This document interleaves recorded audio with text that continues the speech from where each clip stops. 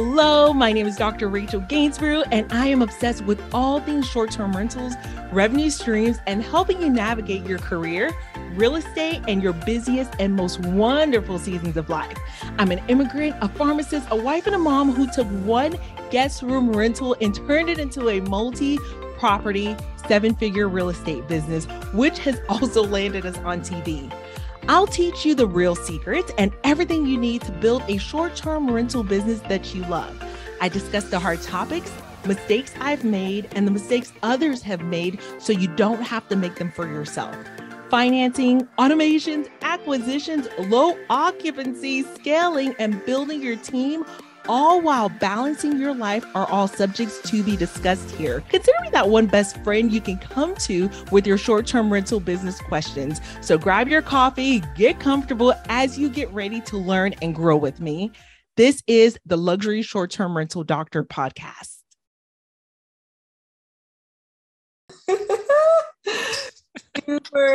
Super duper excited today, guys. We have Dr. Chiagozi with us to talk about STR arbitrage. Yes, excited. Popular demand. Super excited about that.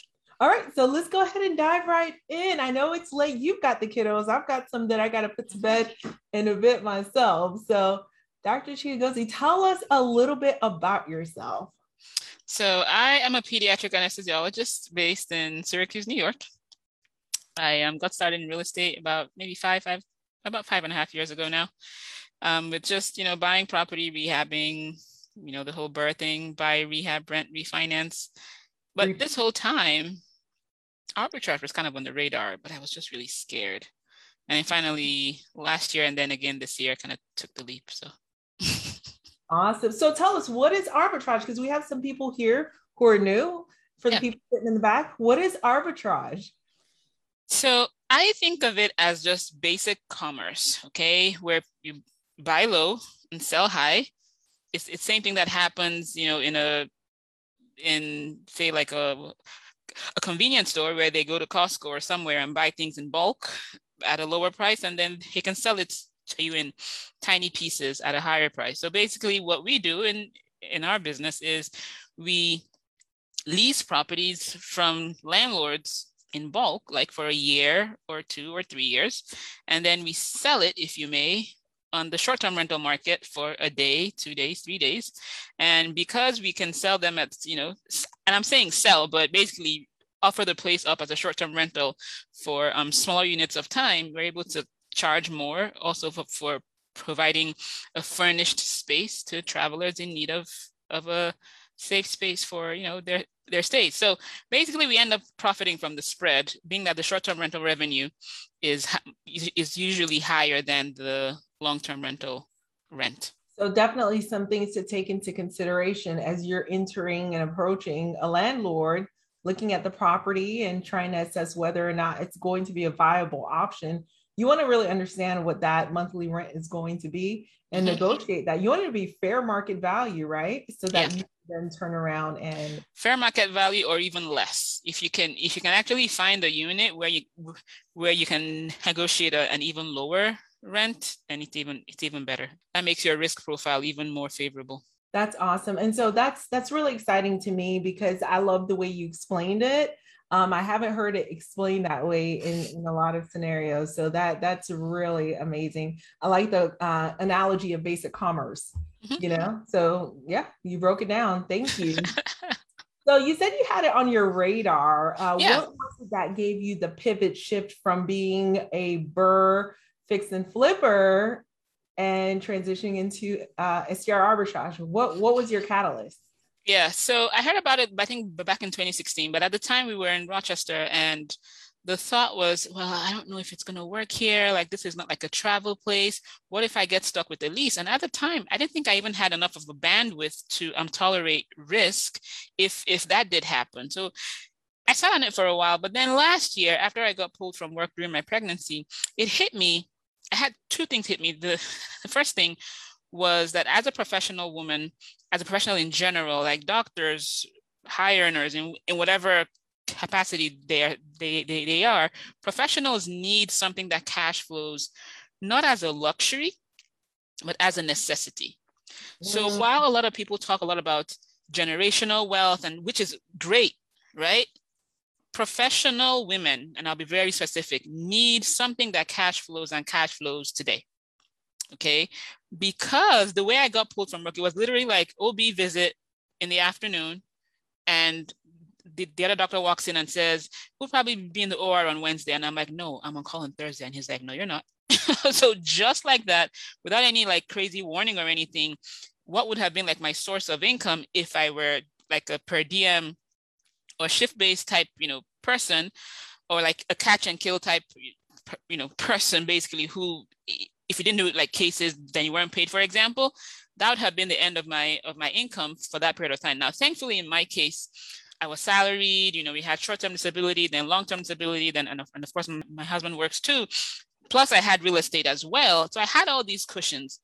But it really got me thinking that I had to find a model, also considering that I coach. I was like, I need to find something that people can actually do that helps them in a situation like this, where if they had something on the side that actually gave them meaningful income, the key there is meaningful, they could be okay at a time like this. But then what actually then tipped me over was I realized the thing I had been afraid of was signing a lease. I was like, wait, hold up.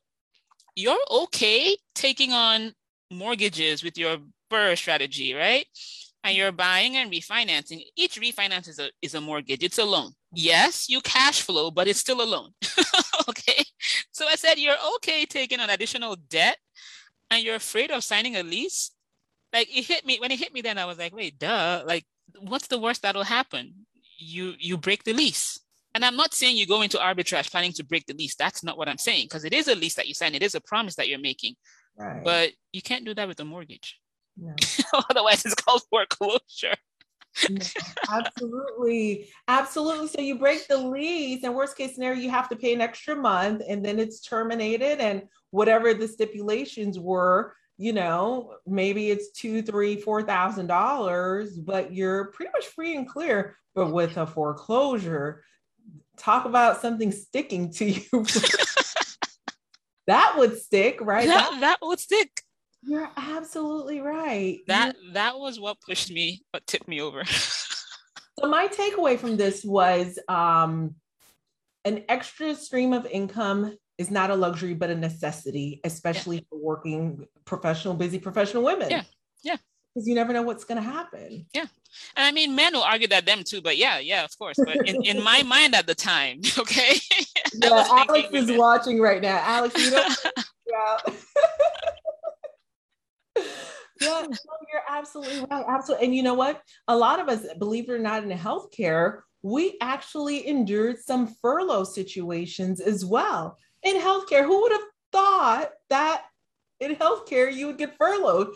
And it was bizarre. And I saw friends, send goodbyes on email, projects we were working on. This is my last day. It's like, what is happening right now? I'm literally having goosebumps as I'm talking now, because as of last year, we had furloughs. Okay.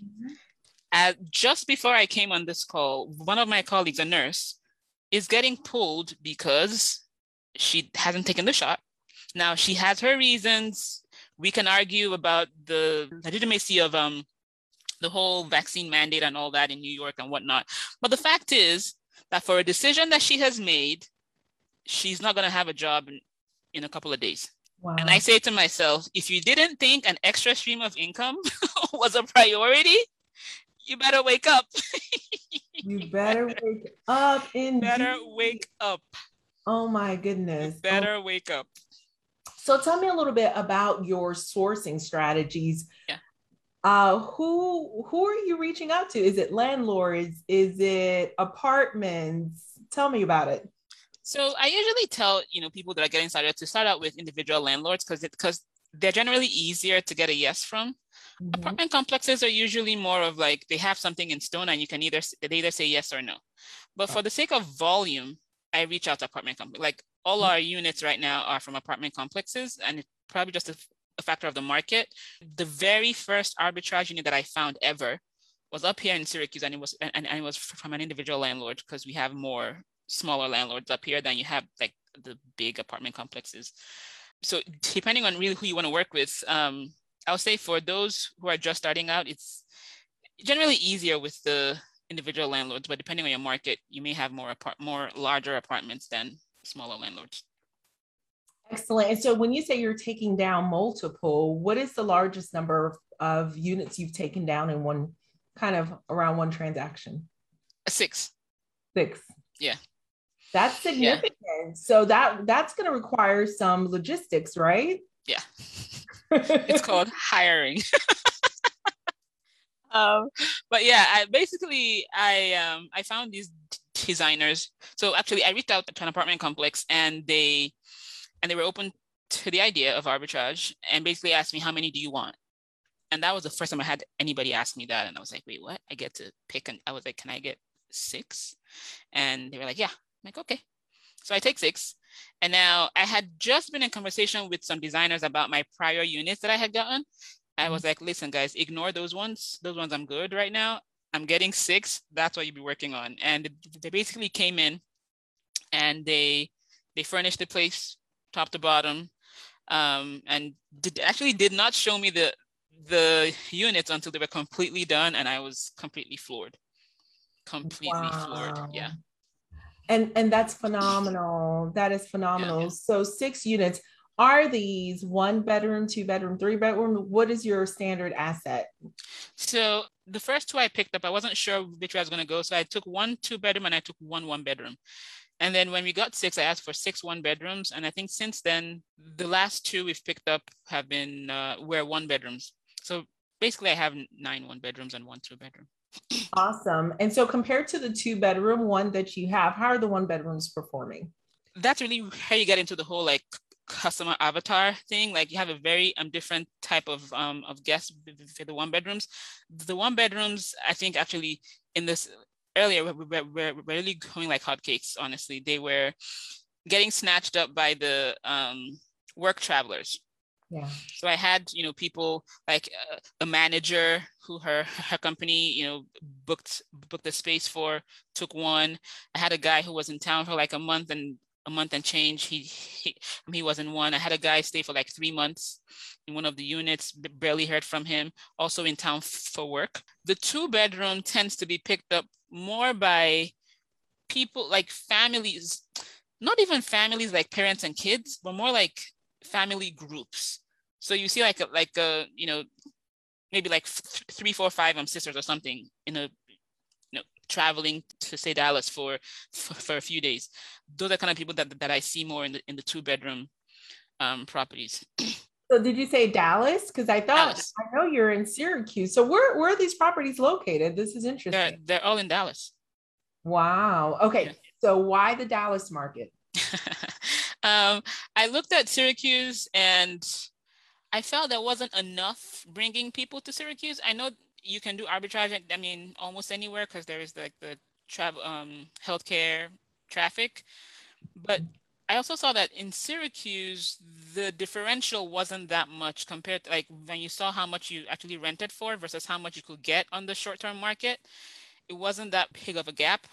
So I tried to find somewhere that actually had it. And then it so happened that my sister moved down to Dallas. And I was like, you know what? I'll take it. I'll take Dallas. That basically did it for me. So you did your research and you saw that Dallas, there was more meat on the bone in Dallas. More meat on the bone, yeah. Awesome. That's fantastic. So let me tell you this. I know you have a couple of things coming up soon. And this is a space that you're passionate about. And I got to tell you, I am passionate about it also because this is a big pivot shift that we did during, COVID and all of the things. And as we are looking to continue to expand our portfolio, minimalistically, elegantly expand our portfolio, we're not finding, the big and the best deals that we would want, And so wanting to have more meat on the bone, I had to look around. I was very, arbitrage kind of naive and not really thinking that was a good play initially. But I got to tell you, we pivot shifted into arbitrage. And it's something that I was telling some of my clients, I don't want you to try it. Let me try it first. But now I'm like, yes. Yes, because it's a really powerful cash flow move. Yeah. Powerful cash flow move, period. Yeah. It's a great move if you've ever said to yourself, I don't have my next down payment yet, but I want to stay in motion. Yeah. Because when you think about buying a place, a short-term rental, right? Mm-hmm. For what you actually invest, you want it to cash flow very well, okay? But when you buy, to buy, you have to put on your down payment, your closing costs. Mm-hmm. And now, if anything happens to that property, it's also on you, which is fine. If your goal is like long-term investing, that's fine. But then you have to furnish. You take all of that, plus all the time it takes to actually close. By like 60, 90 days, you've finally gotten that first one up and running. Mm-hmm. For us, by the 90-day mark, we had 10 up and running. So for me, that was, it was, by the time we signed that 10th lease, I was like, listen, I need to tell people about this thing. Like, because arbitrage is not new. It's just that in our circles, for some reason, like people weren't really talking about it. Like everybody was so focused on the buying because of the tax benefits and all those things. But I'm like, you need to at least know of the model so that you have it in your back pocket. You can choose not to arbitrage. That's okay. Maybe it's not even okay, but you can choose what you want to choose, right? But if you didn't know about it, then, well, now you do. Absolutely. And I know you're a really big educator in this space, and it is so appreciated, the information and the value that you're putting out there, because what it does is, I really love the way you stated it when you said generational wealth. That's a beautiful thing. All of the things are, but what about right now? I'm trying to, not go into a critical situation when I'm furloughed. What about right now? And right, yeah. That's absolutely huge. So why arbitrage? I know we talked a little bit about some of the benefits. Could you tell us a little bit more why arbitrage? And I want to jump into some of the tools that you use to remote host. Yeah. So yeah, I think my primary reason for arbitrage is just, it's a faster path to cash flow in my books. Like one kind of initial hump to overcome is finding that landlord that says yes. The first time I did it in October, I think I found a landlord within 2 weeks of searching online. But this time around, it took a little longer, to 4 weeks. Okay. So by the 4th week, after actually hunting, I then had four units that I could take on. Now I was a little, let's not bite off too much. And so I took just 2. But it's unlike actually buying where you have to wait for closing and all. This one, once you get the willing landlord, you literally could be in a place.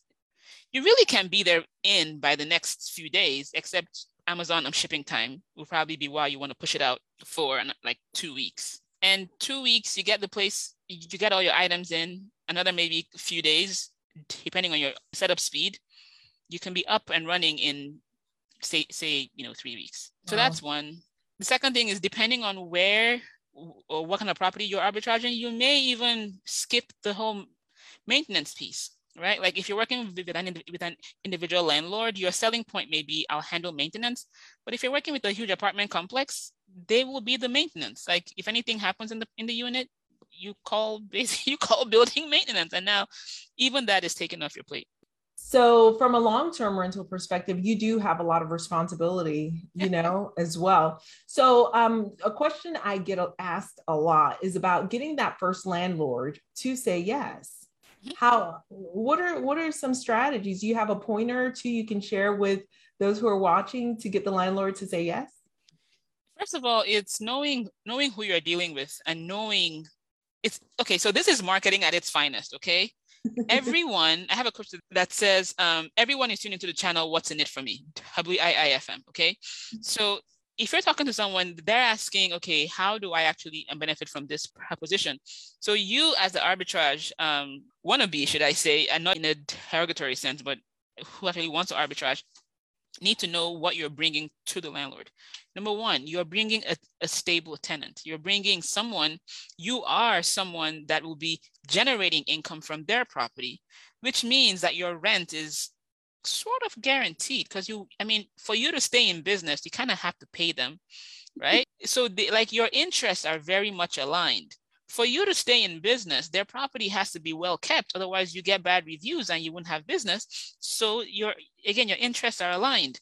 They'll ask you things about like, okay, so what if the tenant falls or the guest falls? Like, who's responsible? Well, you tell them, you carry insurance, just like, someone that's doing business. So it's, as long as you understand the value that you bring as the arbitrage investor, then it gets easier to answer, to kind of pitch to landlords from a place of, I am the price. Okay. You actually want me. Let me show you how. I love that approach because the spirit of the question is a little bit more, and when I hear it, and it's a little bit saddening because it's coming from more of a begging. How do I get them to? And you're right. You, as the arbitrager, as the operator, is going to be the absolute best tenant ever, because you need to stay in business. Yeah. And they need their properties to be well kept, and so on and so forth. So what is the amount of rent you pay for the 1-bedroom versus the 2-bedroom? Okay, so they're in different buildings, so they're very different, but to actually give you actual numbers, the 1-bedrooms that we have, I would say average $1,200, a little above $1,200. The 2-bedroom is about $1,695. Next question, Annabelle. Usually in apartment buildings, what they have is a property manager. Is that who you ask?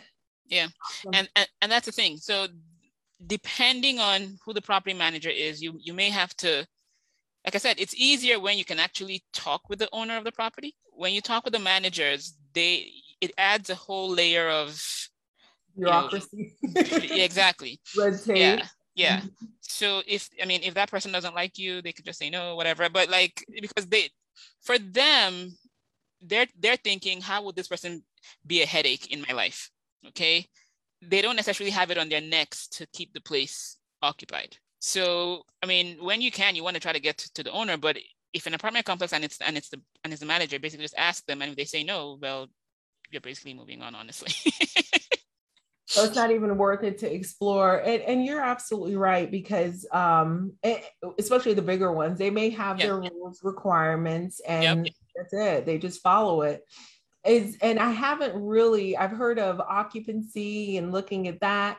I haven't seen that make too much of an impact in terms of making a dent on it. So if they have all these empty units, is there a metric that the property manager has to meet in order to get them filled up? Are they motivated that way? I don't know. Now, some just from my experience with owning rentals myself and having reached out to like property managers for multifamily complexes, some of them are incentivized after they hit a certain occupancy level. You really wouldn't know that.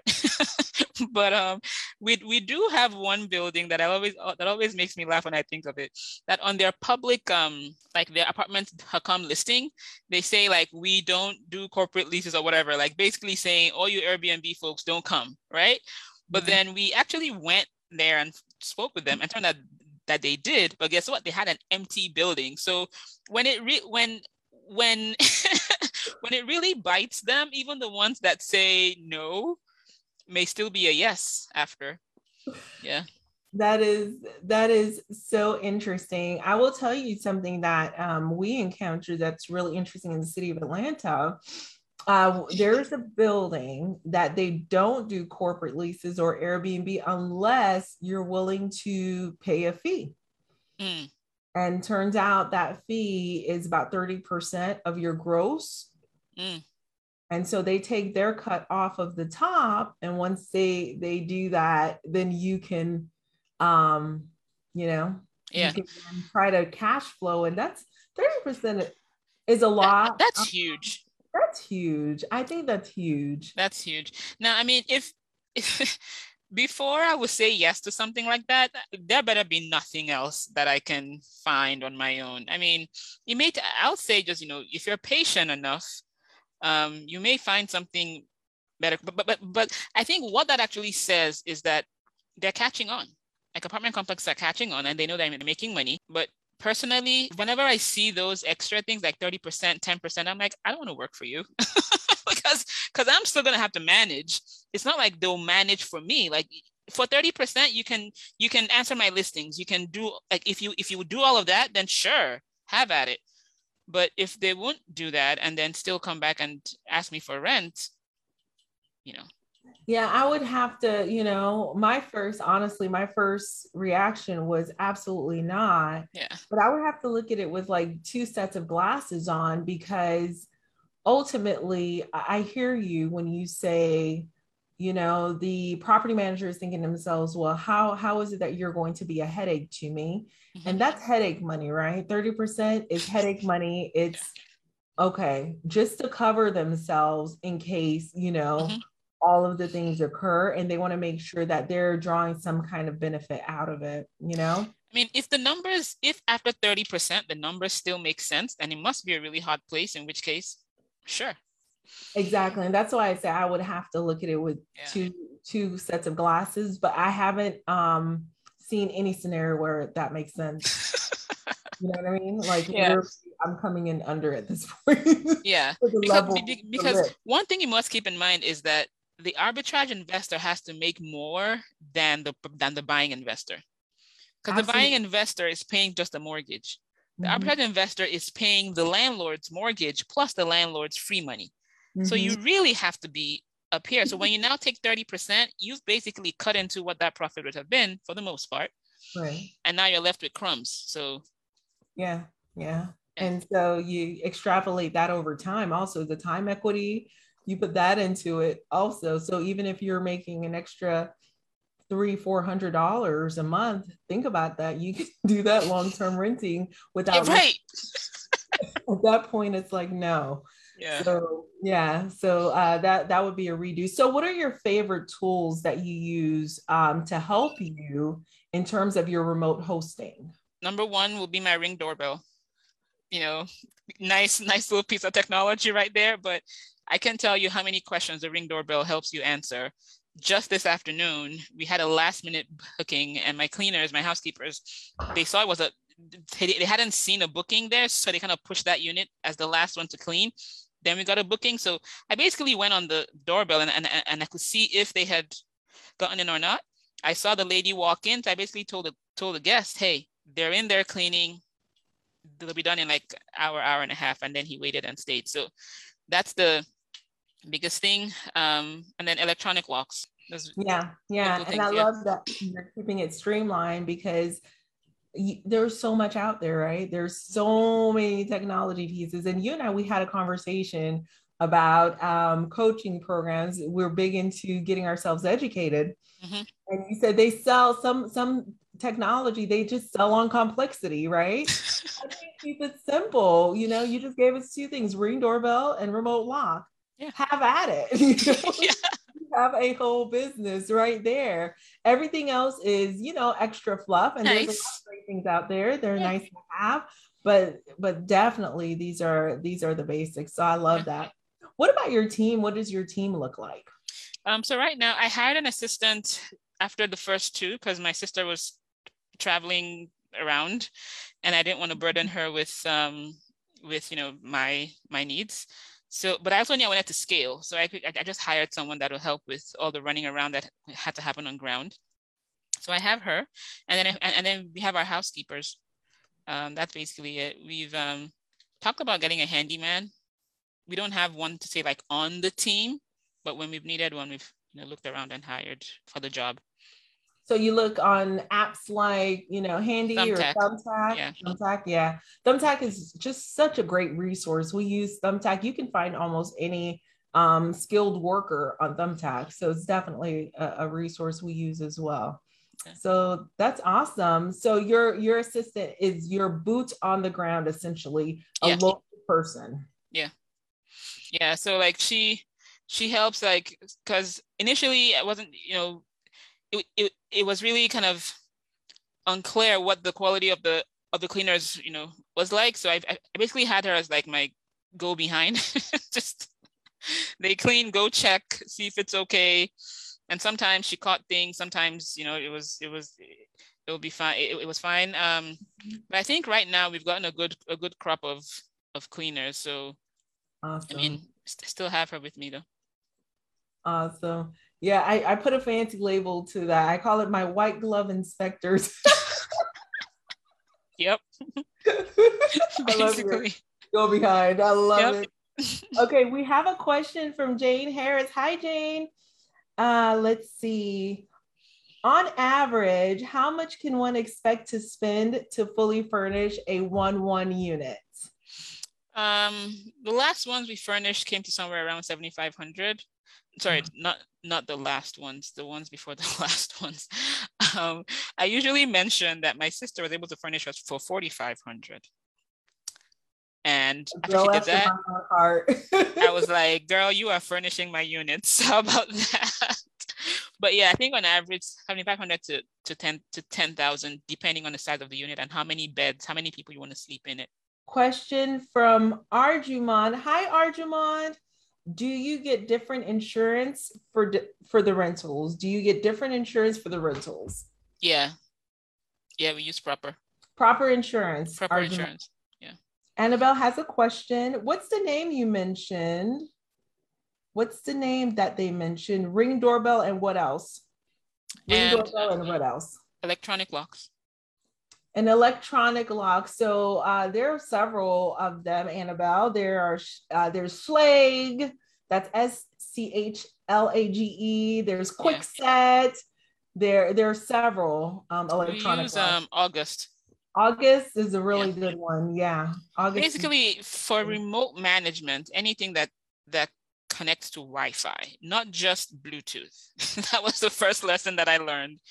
That Bluetooth is not enough because you have to actually be there to change the code. But if you have a Wi-Fi or a bridge connection to the lock, then you can change things from anywhere. And that's going to be really important if you're looking into managing remotely. So for example, every time that the code needs to get locked, you can do it from whatever location you're in. Yeah. So that's excellent. Yeah. So can we talk a little bit about regulations? Are there regulations in your area that you would be concerned about? Oh yeah, before you do anything, really with any short-term rentals, that's the first thing you want to check out.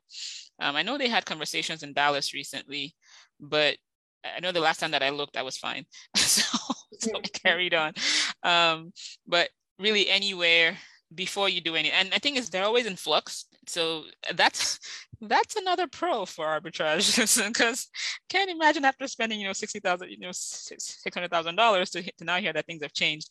But yeah, always check the ordinances. Yeah, and that's something I was on a call a little bit earlier today, and the premise was, and thank you, Jesse, for holding that space in that room.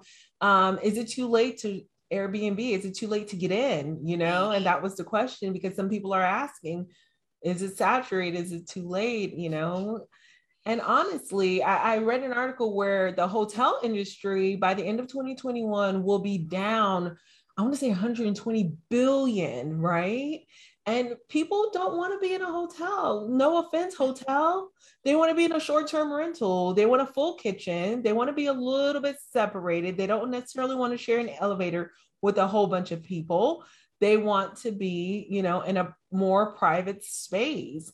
And so with that being said, the hotel occupancy taxes, all that money that the hotel would bring in from business travelers or other types of travelers, that's going to take a dip. Yeah. And the municipalities are going to be hurting and the cities are going to be hurting. But if you look at your Airbnb line items, and when you see that occupancy tax and this tax and that tax, that city is getting paid. Okay. So it would behoove all of them to ultimately open it up. Yeah, open it up and create fair regulations around it, right? Yeah. Unfair. I don't mind regulations. I'm all about regulations, but it needs to be fair regulations, not just blanket bans. That would be silly, right? Because you need the funding.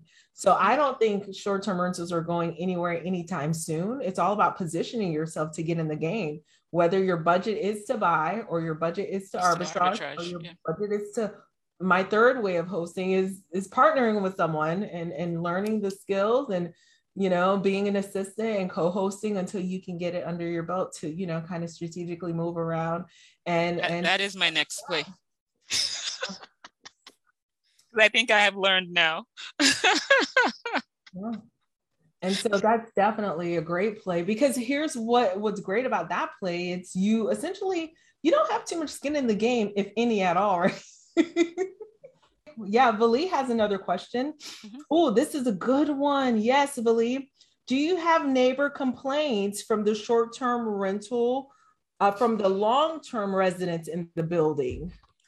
So I actually have the opposite problem because I have had guest complaints from the long-term residents in the building. It's amazing. Oh my God. Thankfully, that guest was actually very understanding. She was like, yeah, I know you don't pick your neighbors. I was like, thank God you understand that I don't pick my neighbors. But so far, we've had one incident where the neighbor came up to our unit because our guests were being loud. And at that time, I hadn't installed my noise monitor. But after that incident, I knew I had to step on it and, basically get my act together. We woke up in the morning and my husband was like, yeah, check the Ring doorbell. I think that the neighbor complained. So I basically told the guests, like, you cannot be noisy in the middle of the night enough to get a neighbor all the way up. But thankfully, really not much came of that. It's a matter of, screening your guests and trying to limit the potential for parties. Parties are the big thing. Parties or loud guests. And I think having either noise aware or minute minute minute monitor, something that helps with like noise monitoring, will alert you before it becomes a problem for your neighbors. Absolutely. And something that we add as far as being redundant is in our rules. Oh my goodness. Even before you book, we talk about noise and neighbors maybe 5 times, because I read somewhere that people need to see it 5 times to get it. So we harped on it. Not to the I want to say not to the point where it's like, don't even come, mm-hmm. but it makes it very clear, if you are even thinking of a party, don't. This will be like the worst place for you to try to have a party. Like you're just wasting money at this point, because the fines are steep. There's monitoring. There's like, this would ruin your party. This would be a great way to ruin your life and your party, So don't even think about it. But if you're coming here to relax, you'll look over those rules and go, whatever, that's not me, right? You're not even worried about it. But if you're coming for a party, you're going to feel really like, oh no, she's too much, Mm-hmm. So putting in rules can really deter and help to kind of eliminate guests, right? Do you have a minimum stay for the weekends? I don't. Okay. No, I don't. Okay. For our properties, we used to have like a 4-night minimum for over the weekends, no check-ins on Friday or no check-ins on Saturday, something like that. But we've been pretty okay, honestly. Honestly, it's not, there was a young lady who was from the country and she asked, do you guys have any lounges around here? I'm like, no. I had never heard that terminology really in the modern days. I was like, no, there's no lounges here. Like literally, it's one of those places where it's dead. It's not the big city. It's not the big city. So do not, if you're coming to hike, come on, let's go hiking. That's as rowdy as you're getting, is to go for a hike. So we've tweaked it a bit, because we've had really, really good guests. And it was weird because one of our guests did complain about the neighbor that was up arguing with his girlfriend till 4 a.m. It's like, seriously. It is what it is. Do you keep a storage space for inventory? Yeah. Yeah, we have bins. Our units didn't at least the first few, they didn't come with like an actual space for like a storage closet. So we just got bins. I think she also had a question before that one. She was asking if you've ever had problems with the owner entering after his lease with complaints. No. well, so far all of our units have been apartment complexes, so they haven't entered without our permission. Like the only times they've ever come are, when we've actually had like maintenance issues. So. Okay. Yeah, that's a great question. And if there are maintenance issues, they would, at least alert us ahead of time, right? Yeah. Are you pet friendly? Are your units pet friendly? Initially, I said no, but then I was going to in one of them, and then I remembered that the building actually said no. So right now it's all no. Gotcha. If the building said no. And so if you do find a building, you decide to go into it. I've got a whole bunch of pet rules that I'm happy to share with you. Yeah, please. They need to get topical treated 3 days prior to their stay. I mean, it gets, yeah. Nice. Okay. Because the flea infestation is real. Okay. Oh, wow. Yeah, I just got itchy just hearing that. It's real. Yes. So our rules, they're not there for nothing. They're not there for nothing. Well, anything else, Dr. Chigozie, before we let you go and get to your beautiful babies? No, I'll just say, you know what? If you've sat through this, if you're on this group, if you've listened to this session, don't waste it. Take action. Do something with the information that you're getting. Literally, people that started last October are cashing in right now. So don't waste this hour that you just spent listening. Yeah, absolutely. Because next October, you're going to be looking back saying, what did you do with it? What did you do with the information? Awesome. Thank you. You awesome. It's my pleasure. Evening. I so appreciate you sharing with us, taking time out of your day to be with us tonight, Dr. Chigozie. You have a good night. You too.